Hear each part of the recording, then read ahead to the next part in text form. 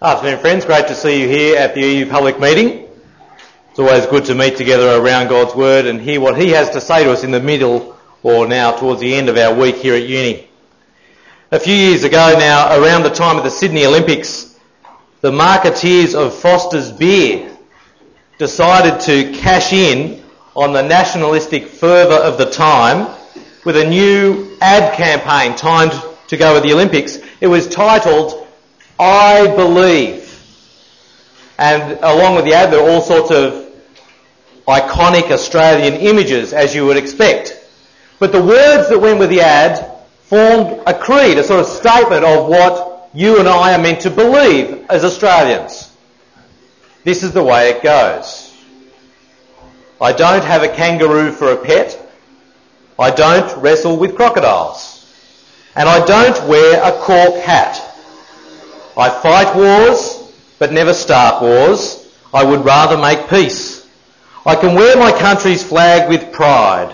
I am a rock. I am the ocean. I am the island continent.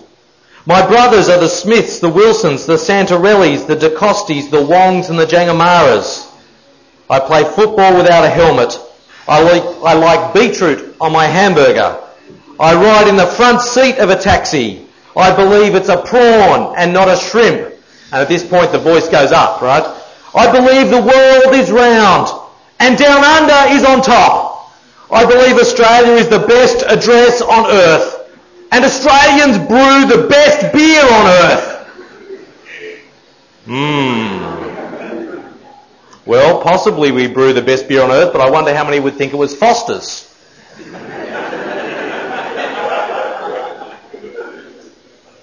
And if you're studying here in Sydney from overseas, you might say, is that really what Australians are like? Is that what Australians believe? Does that identify Australians? Well, a delightful piece of irony about this ad is that the ad is such a Go Australia type of ad. Do you know where they got the ad from? They stole it from New Zealand. It was written for New Zealand. There you go. We plagiarise our expression of Aussie nationalistic pride from the Kiwis. Something's not right there. The point I want to make is this. If you actually believe that that ad captures what all Australians believe, you'd be mistaken. For instance, I'm going to stick my neck out on a bit of a limb here, or a chopping block. That is, hand up if you don't like beetroot. See? You're not Australian. I confess, if you put beetroot on my hamburger, you've ruined a perfectly good meal. I can't stand beetroot on my... Do you know that if you believe that is true, though, that Australians all like, you would just be, believing the wrong thing, and that could lead to absolutely catastrophic consequences. You can put beetroot on my hamburger. The point is a simple one. You can believe the wrong thing sometimes, and it will lead to catastrophic consequences. Not necessarily beetroot on a hamburger. But what happens if you believe the wrong thing about Jesus of Nazareth? What we're going to see in the passage we're going to look at from John's Gospel today is if you believe the wrong thing about Jesus of Nazareth, it leads to catastrophic consequences. It matters what you believe about him. So if you've got your Bible there, it'd be really helpful to turn up to John chapter 3. We're actually going to start at the end of chapter 2, and there's also an outline there. You might like to take a few notes just to help you stay focused. Over these last 2 weeks we've started our journey through John's Gospel. It's John the Apostle's eyewitness account of Jesus' life and ministry, his death and resurrection. And we saw last week that John has a very specific purpose in mind as he writes this for you and me. That is, in chapter 20, verse 30 and 31, we read this. Jesus did many other miraculous signs in the presence of his disciples, which are not recorded in this book, but these are written that you, the reader, may believe that Jesus is the Christ, the Son of God, and that by believing you may have life in his name. See, John the writer, John the eyewitness, is engaging in an act of persuasion. He's seeking at Jesus' command to persuade you and I and everyone who reads his book that Jesus of Nazareth is the Christ, the promised anointed one, the one who was chosen by God to bring in God's kingdom, God's rule, bring in the great new age we saw last week, the new age of blessing, of fulfillment of all of God's promises. And how's John trying to persuade you to believe that? He's setting forth in his book the different signs that Jesus did. The signs that are divine confirmation from God about Jesus' identity. So that you can read them and that you too can believe that Jesus is the Christ. John puts forth these signs so that you might believe. And that's what we're going to talk about today. Believing in Jesus. Because as we read John's account, and we pick it up here in chapter 2, we're going to learn that actually believing in Jesus is a bit more complicated than just believe in him. The question is, who do you really believe he is?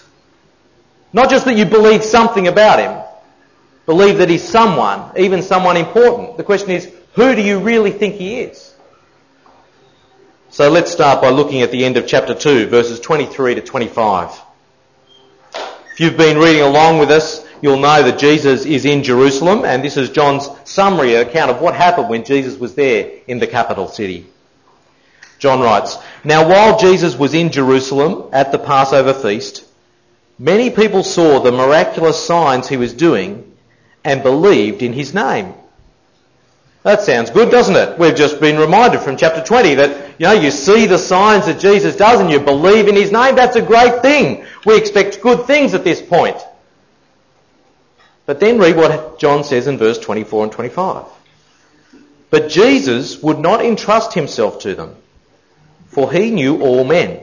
He did not need man's testimony about man, for he knew what was in a man." There's a problem. Something's up. There's a deliberate play on words there. It's as though John is actually writing, Jesus himself was not believing in them. They believed in him, but he didn't believe in them.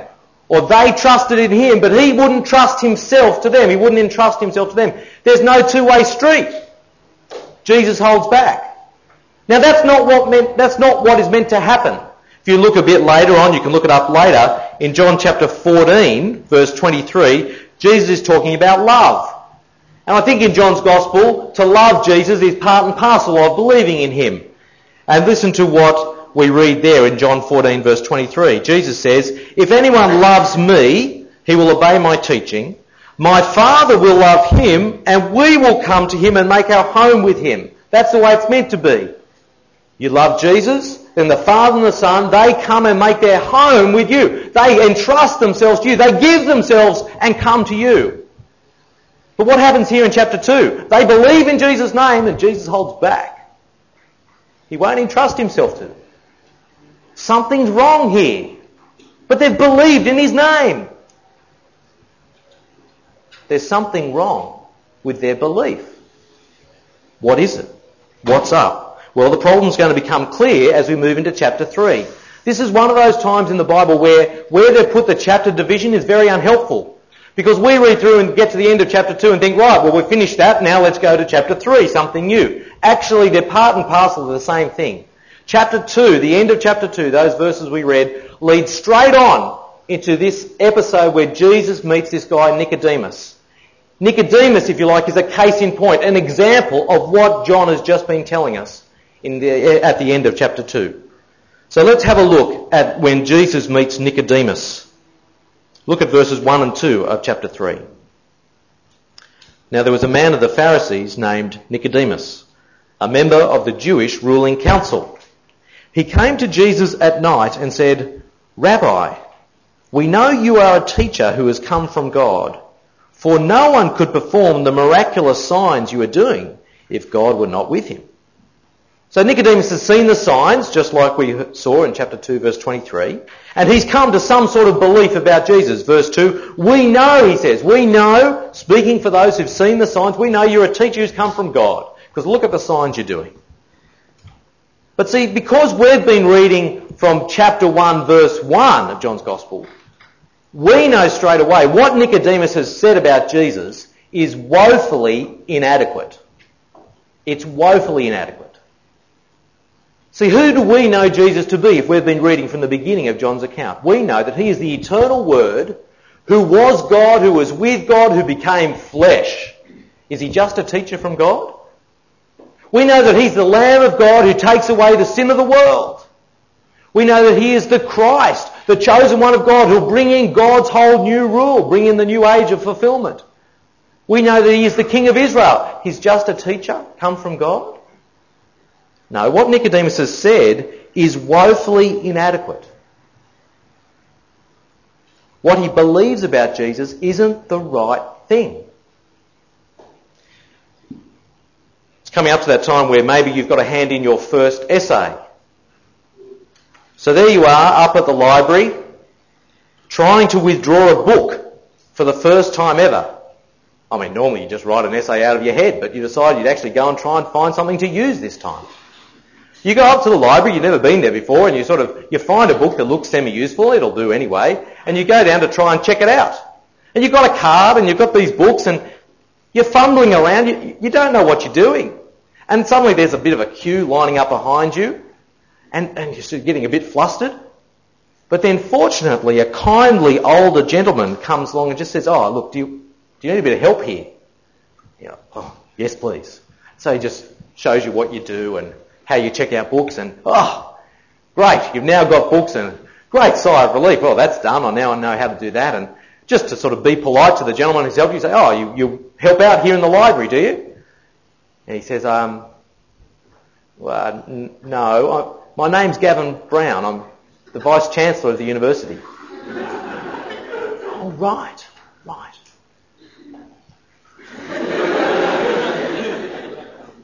See, sometimes we just misunderstand who someone really is. Sure, he did help in the library. Yep, we got that right. He was a great helper. But if you said, "Yes, Gavin Brown, I've met him, he's the library helper. Helps you check out books." That would be a woefully inadequate belief, wouldn't it? And could lead you right up the garden path. Well, it's similarly for Nicodemus. It is a woefully inadequate stab in the dark to say Jesus is a teacher come from God. He may believe in Jesus' name, but he doesn't really grasp who Jesus is. And as we see, there's going to be many problems, therefore, coming from this false belief, an inadequate belief. So Jesus then identifies Nicodemus' problem. First of all, he says he needs to be born from above. Remember, we've already been told in verse 25 that Jesus knows what is in a person. And here's a person standing right in front of him. Jesus knows what is really going on for Nicodemus. And he doesn't start by saying, "Look, Nicodemus, the problem is you just haven't really believed who I am." He actually starts somewhere else. He starts by looking at the consequences of Nicodemus' inadequate belief. Because Nicodemus' inadequate belief means that he misses out on something that is absolutely essential. And it's going to leave him way short of where he would want to be. Look at verse 3, how Jesus replies to Nicodemus. In reply, Jesus declared, "I tell you the truth, no one can see the kingdom of God unless he is born from above." Now, I'm reading from the New International Version today, and that mucks up the order of the sentence. The ESV, which I looked up, gets it a bit better. It says there, "Truly, truly, I say to you, unless one is born from above, he cannot see the kingdom of God." That is the very first thing that Jesus says is, unless you are born from above. That's the first thing that Jesus identifies as the thing that Nicodemus lacks, birth from above. Now, your Bible might actually have born again instead of birth from above. It might have birth from above as a footnote. That's because the word that Jesus uses is ambiguous. It means literally both things. Sometimes it means from above and sometimes it just means again. So what was Jesus saying? You need to be born from above or born again? Well, Nicodemus in verse 4 understands Jesus is saying you have to be born again, because he says, well, that makes no sense because I can't enter into my mother's womb and be born again. That doesn't really make a lot of sense, Jesus. Great teacher you are from God. But then you notice what Jesus then does in verse 5. He clarifies he's not talking about being born again so much as being born from above. Look what he says in verse 5. Jesus answers, I tell you the truth, no one can enter the kingdom of God unless he is born of water and the Spirit. Well, what's Jesus saying here? Well, a couple of things to note. The first thing is, what does it mean to be born of water and Spirit? Some people say that this is a place where Jesus is talking about being baptised. That what you need, Nicodemus, is to be baptised, born of water and Spirit. I don't think that's actually what Jesus is talking about. See, how are we going to understand what Jesus means here? Well, remember in John chapter 5, which I mentioned last week, Jesus tells us that all of the Old Testament scriptures testify to him. That is, all of the Old Testament, the Jewish scriptures, they all testify, point to Jesus. So if you want to understand Jesus and what he's saying, the first place to look really is the Old Testament, the Christian Old Testament, the Jewish scriptures. And I think there's a couple of passages that lie behind what Jesus is saying here about you have to be born from above, born of water and Spirit. So we're going to turn up now to Ezekiel chapter 36. If you've got an Old Testament there, turn up with me to Ezekiel 36. We're going to spend a little bit of time looking at this particular passage because I think it's one of those passages that helpfully explain for us what Jesus is talking about. Ezekiel 36 verses 24 to 28. The Lord is speaking here, Lord God, through his prophet Ezekiel. This is a really wonderful passage, one of those key passages in the Christian Old Testament that points forward to the great future that God has in store. Let's have a look at what the Lord God says. Verse 24 of Ezekiel 36. For I will take you out of the nations, says the Lord God. I will gather you from all the countries and bring you back into your own land.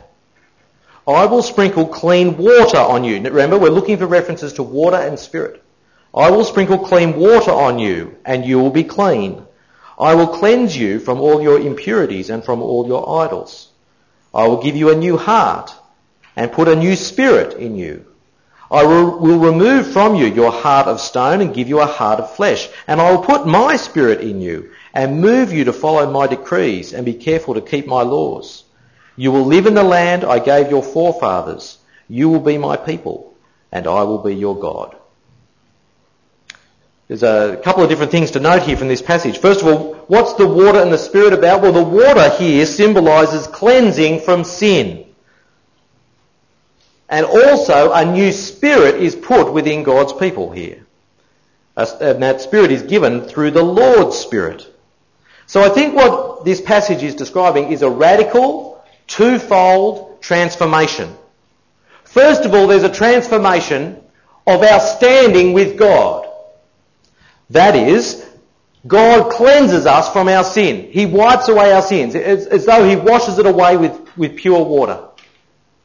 That changes the way you stand before the Lord because your sins have been dealt with. That's the first radical transformation that God is promising. But the second transformation is something that happens inwardly. That God is going to put a new spirit in us. And he's going to give it through his Spirit. He's going to do something in me, to my heart. So what that picture is, it's a comprehensive, divine dealing with sin. He's dealing with my sin that already stands between me and the Lord. He's going to wash that away. And then he's going to attack the very problem of my sin, my sinful heart, by giving me a new heart. So he's going to comprehensively deal with this problem of sin, both objectively, the sins I have committed, and subjectively, within me, by giving me a new heart. That is what it means to be born from above. To have that radical transformation worked in your life. That is what Nicodemus needed, according to Jesus. Nicodemus, you need to be born of water and of Spirit. And notice, it is only the work of God. Notice there in that passage in Ezekiel 36, just notice the number of times I will is said. For I will, says the Lord, take you out of the nations. I will gather you from all the countries and bring you back into your own land. I will sprinkle clean water on you and you'll be clean. I will cleanse you from all your impurities and from all your idols. I will give you a new heart, put a new spirit in you. I will remove you over and over and over again. Who does this work? Nicodemus? The Lord. Only the Lord can work this comprehensive, radical, twofold transformation in your life. The new birth comes from above, from God. And I think that's what Jesus says to Nicodemus back in John 3 in verses 6 to 8, where he says to Nicodemus, flesh gives birth to flesh, but it's the Spirit that gives birth to spirit. You shouldn't be surprised at my saying you must be born again. The wind blows wherever it pleases. You hear its sound, but you can't tell where it comes from or where it's going. So it is with everyone born of the Spirit. That is, Nicodemus, you can't control this new birth. You can't manufacture it. You can't decide who gets born again. It is from the Lord. But the third thing to note about that passage in Ezekiel 36 is that it is a mark of God's kingdom, this new birth from above. In Ezekiel 36, notice there the context. It's about God bringing his people back from exile. It's the fulfillment of all of God's great and wonderful promises to establish his rule over his people. So if you want to summarise that, it's going to be God's people in God's place, in God's presence, with his protection and with his abundant provision. That's the picture of the kingdom of God. And this promise in Ezekiel 36, that is what he's talking about. Here comes the kingdom of God. I'll draw you back from the nations and establish my reign, my rule over my people. And the final thing to note here about this passage is that Jesus really then isn't saying anything new to Nicodemus, is he? When he says to Nicodemus, Nicodemus, look, you must be born from above if you're to see the kingdom of God. Is that news? No, because that was back there in Ezekiel 36, and you can find similar passages in Jeremiah and Isaiah. He's not telling Nicodemus something new, he's just repeating what's already there in the scriptures. And Nicodemus, of all people, should have known that, shouldn't he? Because after all, he was the teacher of Israel in verse 10. And so Jesus says to him in verse 7, you shouldn't be surprised. And I'm saying you have to be born from above. For goodness sake, Nicodemus, you know the scriptures, don't you? It's there. It's not news. But somehow Nicodemus had missed it. This interaction between Nicodemus and Jesus is quite famous. Understandably, it brings up a lot of key things of what it means to believe in Jesus, to have life in his name, to be born from above. And so different people at different ages in Christian history have tried to communicate the truths of this passage to people through pictures. I mean, go back particularly to before people were literate, or before many people were literate, and you couldn't just open your Bible and read the story here as we are today. It would have to be communicated to you in other ways, and so you get wonderful stained glass windows in churches of Jesus and Nicodemus. And if you were going to draw a wonderful, picture of Jesus and Nicodemus, that might be a bit of a stretch for some of us, but if you were going to try, you would pore over the passage and try and glean the truths from the passage and then try to capture it in your artwork, wouldn't you? So what I'm going to do is I'm going to try and show you just a few pictures of Nicodemus and Jesus.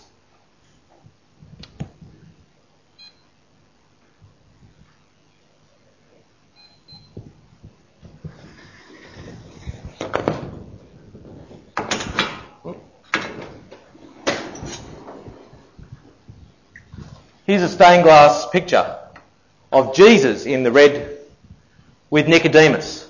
And can you see what is at the base of Nicodemus's feet? See what's at the bottom there? It looks like a book and some scrolls. Nicodemus, after all, was a teacher of Israel. Do you notice how they're closed? He didn't know what was in them, did he? You shouldn't be surprised, Nicodemus, that I would have to say you need to be born again. Somehow Nicodemus had missed. It's like he hadn't read what was actually there. Here's another one. There's Nicodemus. Notice what is underneath Nicodemus's foot. It's a big book. I presume meant to be the Jewish scriptures. And he's got his foot on it, keeping it shut. It's like he's willfully refused to accept what God had told him. Notice something else. Notice how Nicodemus is looking down. Remember that Jesus said to Nicodemus in verse 3, he said, unless you are born from above, you cannot see the kingdom of God. Now, Jesus could be saying there, you won't see it in terms of your experience. You can't be part of it, because that's what he goes on to say in verse 5. You won't enter the kingdom of God. But maybe he's also saying, Nicodemus, you know what? You've misunderstood who I am. You think I'm just a teacher. You can't see the kingdom of God. You can't see the king in God's kingdom. That is me, because you haven't been born again. And so they try to capture in the paintings and the pictures that Nicodemus just doesn't see Jesus. He looks down. He's not even looking at him, as though he can't recognise the very person in front of his face. Here's another one of Jesus and Nicodemus, and you'll notice again, Nicodemus again, not seeing Jesus, looking down. So I just want to say at this point, what sort of response do we make to just this part of John chapter 3? How are you and I going to respond to what we've already learnt from the Lord today through his word? That we must be born from above if we're to enter the kingdom of God. That we need this transformation of water and of spirit to deal with our problem of sin. How do we respond to that? I think two responses. First of all, if you are a Christian person, if you have put your faith in the Lord Jesus, if you're a follower of him, then I think we should be full of thanks and gratitude.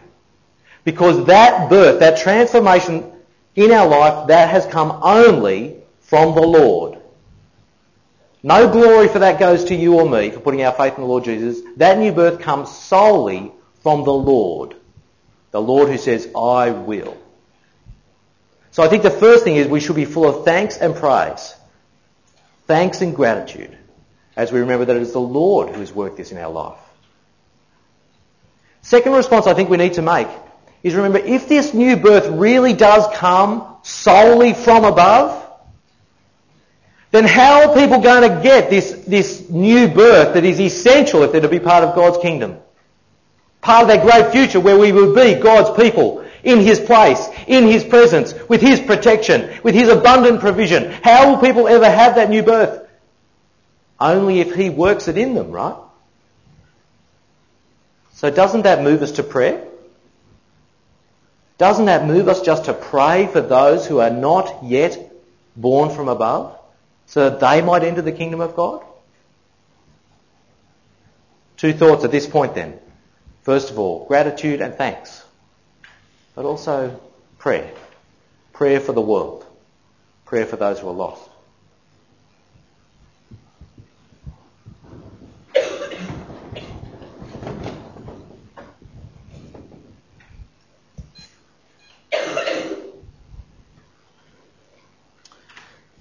Well, Jesus then, in verse 11, starts to focus on the issue of Nicodemus' belief. He's talked about the consequences of Nicodemus failing to really believe that he won't be born again, that he can't enter the kingdom of God.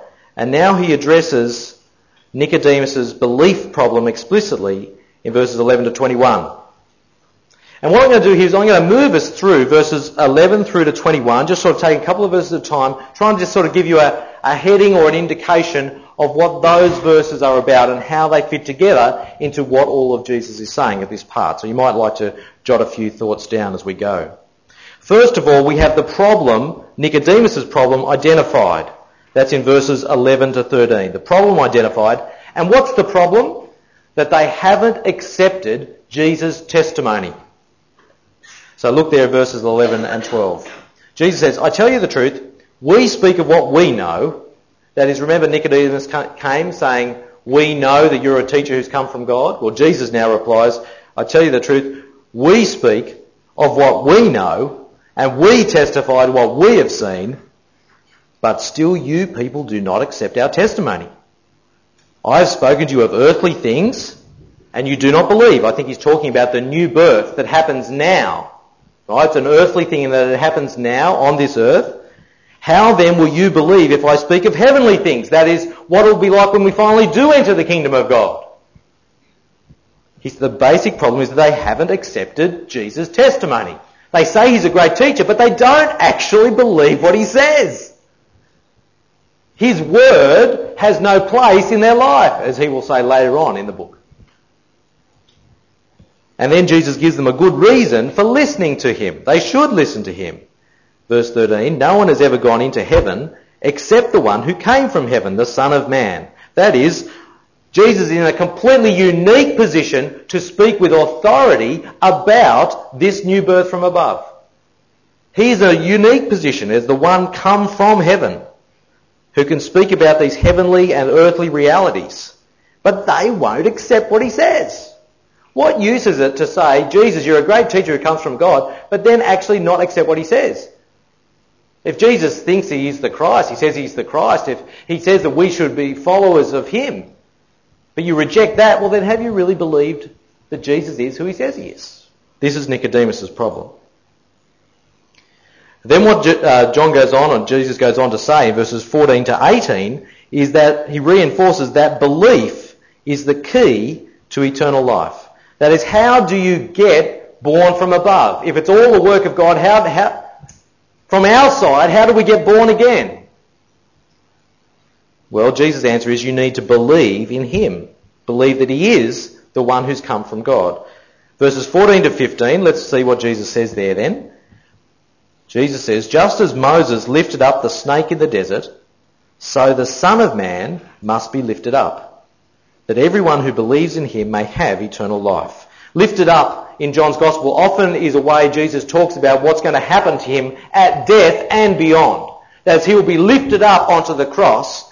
But when he's lifted up onto the cross, that'll also be the way that he's going to be lifted up back to glory at the Father's side. It's all sort of fused together in John's account of Jesus' ministry.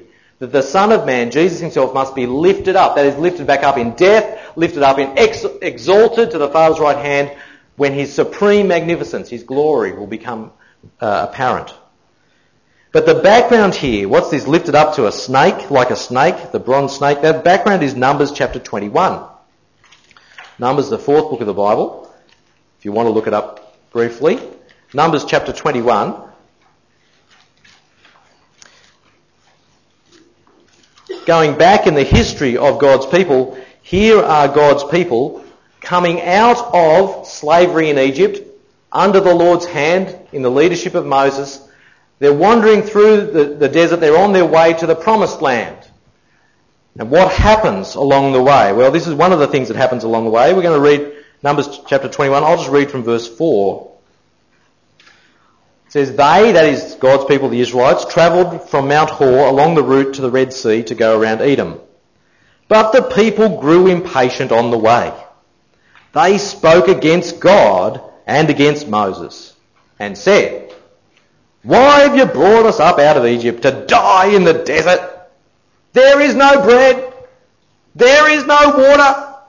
And we detest this miserable food. So, some happy campers. It's always a bit dangerous to be a not happy camper when the Lord has provided for you. Verse 6. Then the Lord sent venomous snakes among them. They bit the people, and many Israelites died. There's a reality check. The people came to Moses and said, we sinned when we spoke against the Lord and against you. That's right. Pray that the Lord will take the snakes away from us. So Moses prayed for the people. And then the Lord is gracious, as is his way. The Lord said to Moses, make a snake and put it up on a pole. Anyone who is bitten can look at it and live. So Moses made a bronze snake and put it up on a pole. Then when anyone was bitten by a snake and looked at the bronze snake, he lived. What is Jesus saying? Jesus is saying eternal life. Not just life from a fatal snake bite, but eternal life, being born again, is found by turning to the Son of Man, the one who's going to be lifted up. That is how we get born from above, by turning to the lifted up Son of Man and believing him, that is accepting his testimony, following and remaining with him, as we saw last week. So that's the answer to Nicodemus' question. How can these things happen? How does it all work? And then we go on in verses 16 to 17 to get a little insight into, I guess in some ways the curtain is pulled aside and you can see into the motivation of God in providing this way to be born from above. That is, verses 16 and 17 give us the divine motivation, the sacrificial love of God for the world in opposition to him. Verse 16, you probably know it well. For God so loved the world that he gave his one and only Son, that whoever believes in him shall not perish but have eternal life. For God did not send his Son into the world to condemn the world, but to save the world through him. It was, on reflection, a very silly thing to do, and so I will counsel you against doing it. When and if you get engaged, and at your engagement party, don't entrust your camera to an art student. Now, maybe I'm overgeneralising. You can point that out later. But yes, when my wife and I were getting engaged, we had an engagement party and we entrusted our camera, the only camera that was going to be used at the party to take photos, our lasting mementos of the occasion, to an art student. Not because the camera wasn't kept safe, that's not why it was a silly thing to do. It was because I had no control over the photos that he took. Every single photo, I'm not exaggerating, every single photo he took came back with a sign held up in it that said John 3:16. Just a sign like this. So there's some great photos of people arriving at our party with John 3:16 held up in front of their faces. There's people enjoying pleasant conversation and over their heads is John 3:16. There's photos of inanimate objects with John 3:16 next to them. Now, don't get me wrong, John 3:16 is a marvellous verse of the Bible. A great thing to be reminded of.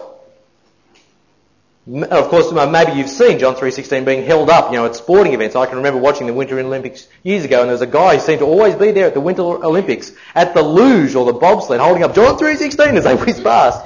I presume it was for us rather than the bobsledders, because they wouldn't see it very well. Why do Christians hold up John 3:16 all the time? Why not hold up Zephaniah 1:17? Yeah, I know you're thinking, what's Zephaniah 1:17? I'll tell you, I'm going to tell you right now. Here it is. Zephaniah 1:17, I will bring distress on the people, and they will walk like blind men, because they have sinned against the Lord. Their blood will be poured out like dust, and their entrails like filth. Why not hold up Zephaniah 1:17? It's a doozy. Why focus on John 3:16? Well, a friend of mine who is a great and experienced preacher and a wise man told me you should never ever preach on verses like John 3:16 because they're so well known, they're so great, they're so loved that you'll never do it justice, you'll just sound lame. Oh well, happily and humbly I embrace my lameness, here I go. Why is there so much focus on this verse of the Bible? I think it's just because it's one of those wonderful verses that pull together some great Christian truths. The sacrificial love of God for this world, a world that's running away from him, that's in rebellion against him. That he sends his one-of-a-kind Son into the world, so that by believing in him we actually may escape what we deserve, we might escape perishing, and instead get what we do not deserve, eternal life. It's a wonderful verse, full of wonder. It's full of possibilities for our rebellious world. It's a verse that is love-soaked.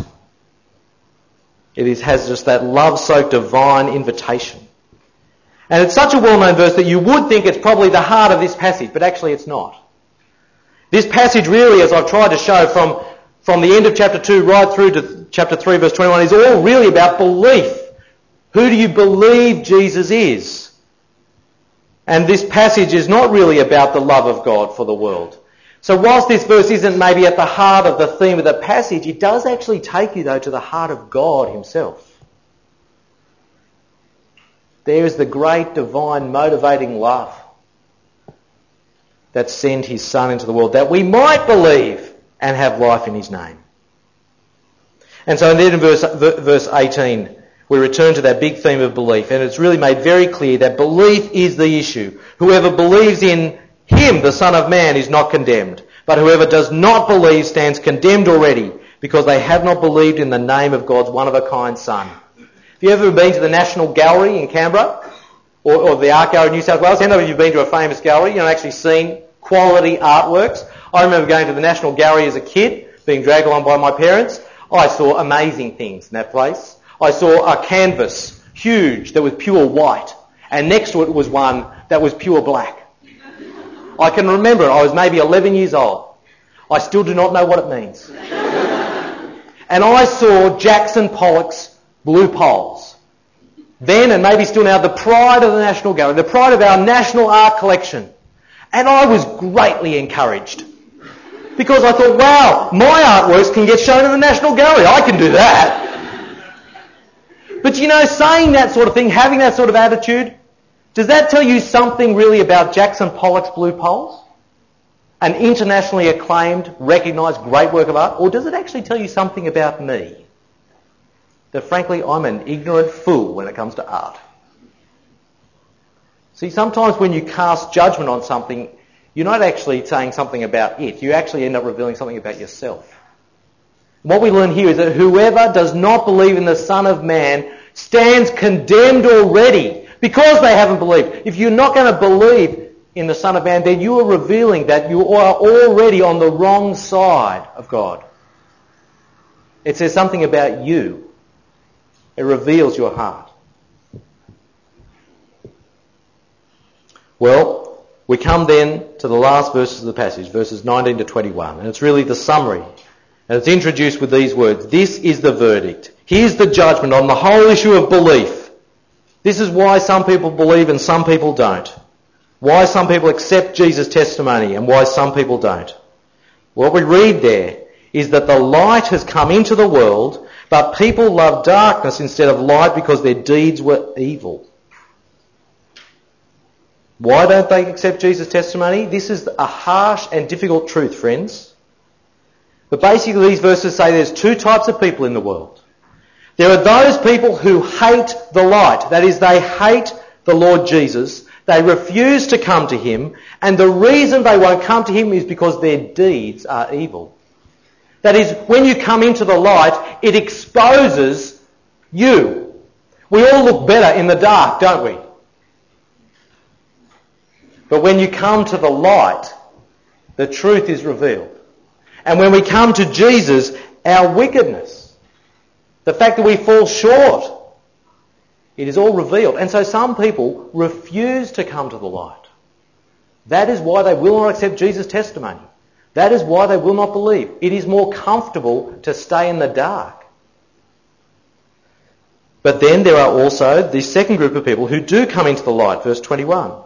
These are those who do accept Jesus and therefore follow him and remain in his teaching and instruction. They literally live by the truth, we're told. But the crucial thing is not that they're the good people. No, because what they've done has been done through God. That is, they have been born from above. God has worked a change in them, cleansed them by water and his Spirit.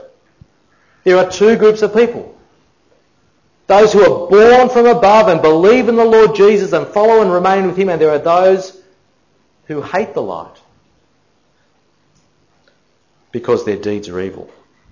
Which group do you reckon Nicodemus was in?